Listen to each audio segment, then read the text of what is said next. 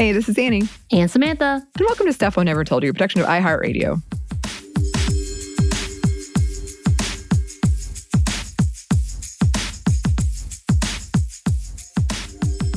Yes, and it is February 3rd, 2022, my least favorite month to say out loud because whoever created this month really wanted to see how ridiculous I sounded trying to say it on the mic. Yeah, for sure. I hate it.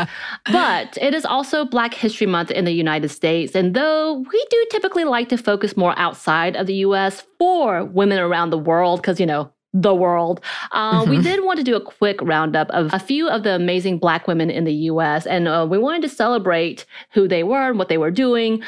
But let's be honest, it should be celebrated all day, every day, and not just for 1 month, which happens to be the shortest month at that. But that's for a different show entirely, I know. So we did want to do a quick feature on a few of the women of the U.S. And I promise we will be going back to women around the world. No worries. Yes, no worries. We wanted to start with Nikole Hannah-Jones, who is a Pulitzer Prize-winning journalist and author. She has been a fierce advocate in racial justice and equality and has been no stranger to controversy within the United States. With the continued outcry against critical race theory, which has become a political hotbed, Hannah-Jones has been pushed into the limelight with her work and activism, specifically with projects like the 1619 Project, which examined the history of slavery in the United States. In the 1619 Project, there was a reexamination of the legacy of slavery in the United States at the anniversary of the 1619 arrival of the first enslaved people to Virginia. Quote, "This framing challenges the idea that American history began with the signing of the Declaration of Independence in 1776 or with the arrival of the Pilgrims in 1620. The project has been expanded to podcast, more articles, books, and even a docuseries on Hulu. And she said about her project, quote, "People are hungry for this information. They want to have a better understanding of their country and its most vexing problems. The expansion across platforms is critical because it allows us to reach more people and to provide some of the missing understandings that will hopefully move us to become a more just country." And of course, when she earned her Pulitzer, they stated, quote, "Sweeping, provocative, and personal essay for the groundbreaking 1619 Project, which seeks to place the enslavement of Africans at the center of America's story, prompting public conversation about the nation's founding and evolution." And it's not her only recognition. She's also a MacArthur Grant Fellowship winner, Time Magazine's 100 in 2021, and NAACP Image Award for Social Justice Impact. Right. And when we were talking about her being in the limelight, she had been denied at UNC, her school, for tenure, which caused a huge uproar because it was definitely a racial bias and a conversation about her project, because there's a lot of criticism as to the 1619 Project by a lot of conservatives. She was eventually given the tenureship and rejected it and went on to go to Howard University, and I believe that's where she is today. But it was a big deal, and there was a lot of conversation that happened in the United States. And again, where we are today politically, which is not pretty, especially when it comes to critical race theory and what it is, and very big misunderstanding of what it is, which is, again, another conversation. But moving on, we wanted to talk about Joanne Bland, who is a social and racial justice activist who has been doing this work since being a young child. At 11, she participated in the march in Selma and witnessed the injustices of what we know now as Bloody Sunday. She later joined the Student Nonviolent Coordinating Committee, or the SNCC, in the 60s and continued her activism since then. Today, she is the owner and operator of Journeys for the Soul, which is, quote, a touring agency that specializes in civil rights tours with a major focus on Selma, Alabama.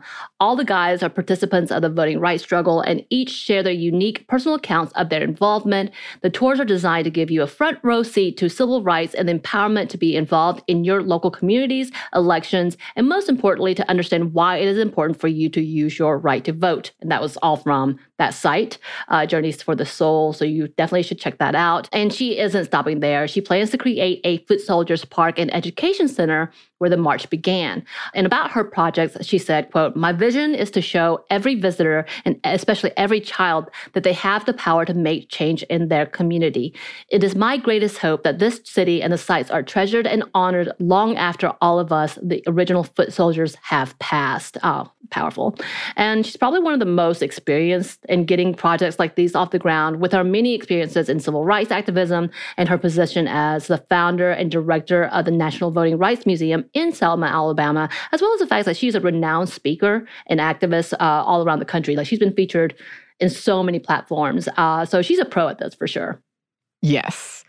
And then we wanted to talk about Lia Thomas, who is an environmental and social justice activist. She is the founder of Intersectional Environmentalist Platform. She describes herself as a, quote, eco-communicator. In an article written for the Columbia Climate School, they describe Thomas's work, which, quote, emphasizes environmental justice and the convergence of environmentalism with social justice issues, including the Black Lives Matter, BLM, movement.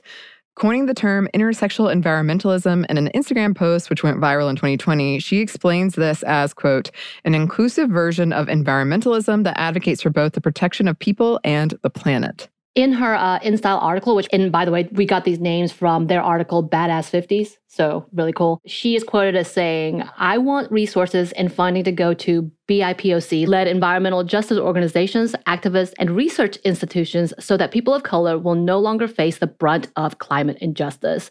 And I think we've talked about this before in our environmental feminism episode, but how it does affect along those lines and why we need to see this as beyond just environmentalism, but it is about feminism and racism as well, ableism as well. So we need to make sure that we are paying attention to the intersectionality of what environmental issues are. And she is releasing her first book, The Intersectional Environmentalist, How to Dismantle Systems of Oppression to Protect People plus Planet, and it should be released in March of this year. And yes, so we're going to be putting that on our book club episode. Definitely on our list because I'm excited to see that because that is an amazing amount of work. And you guys should go and look at her site, greengirlleah.com.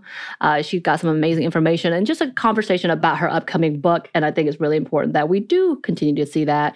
And we always love to shout out people who are coining new terms that should be a part of feminist terminology. So intersectional environmentalist is now going to be in my repertoire. Yeah, and I think that's hugely important. And I'm very excited to read this book. I'm excited to talk about all these women. So amazing. Just a sampling of the work that they've done. Please, listeners, you know we love suggestions of people we should be talking about. Books we should be reading, resources, all of it. Please send it our way. You can email us at stuffmediamomstuff@iheartmedia.com. You can find us on Twitter at momstuffpodcast or on Instagram at Stuff Mom Never Told You. Thanks as always to our super producer, Christina. Who is also a badass. Oh, yes. Oh, yes. And thanks to you for listening. Stuff Mom Never Told You is a production of iHeartRadio. For more podcasts from iHeartRadio, visit the iHeartRadio app, Apple Podcasts, or wherever you listen to your favorite shows.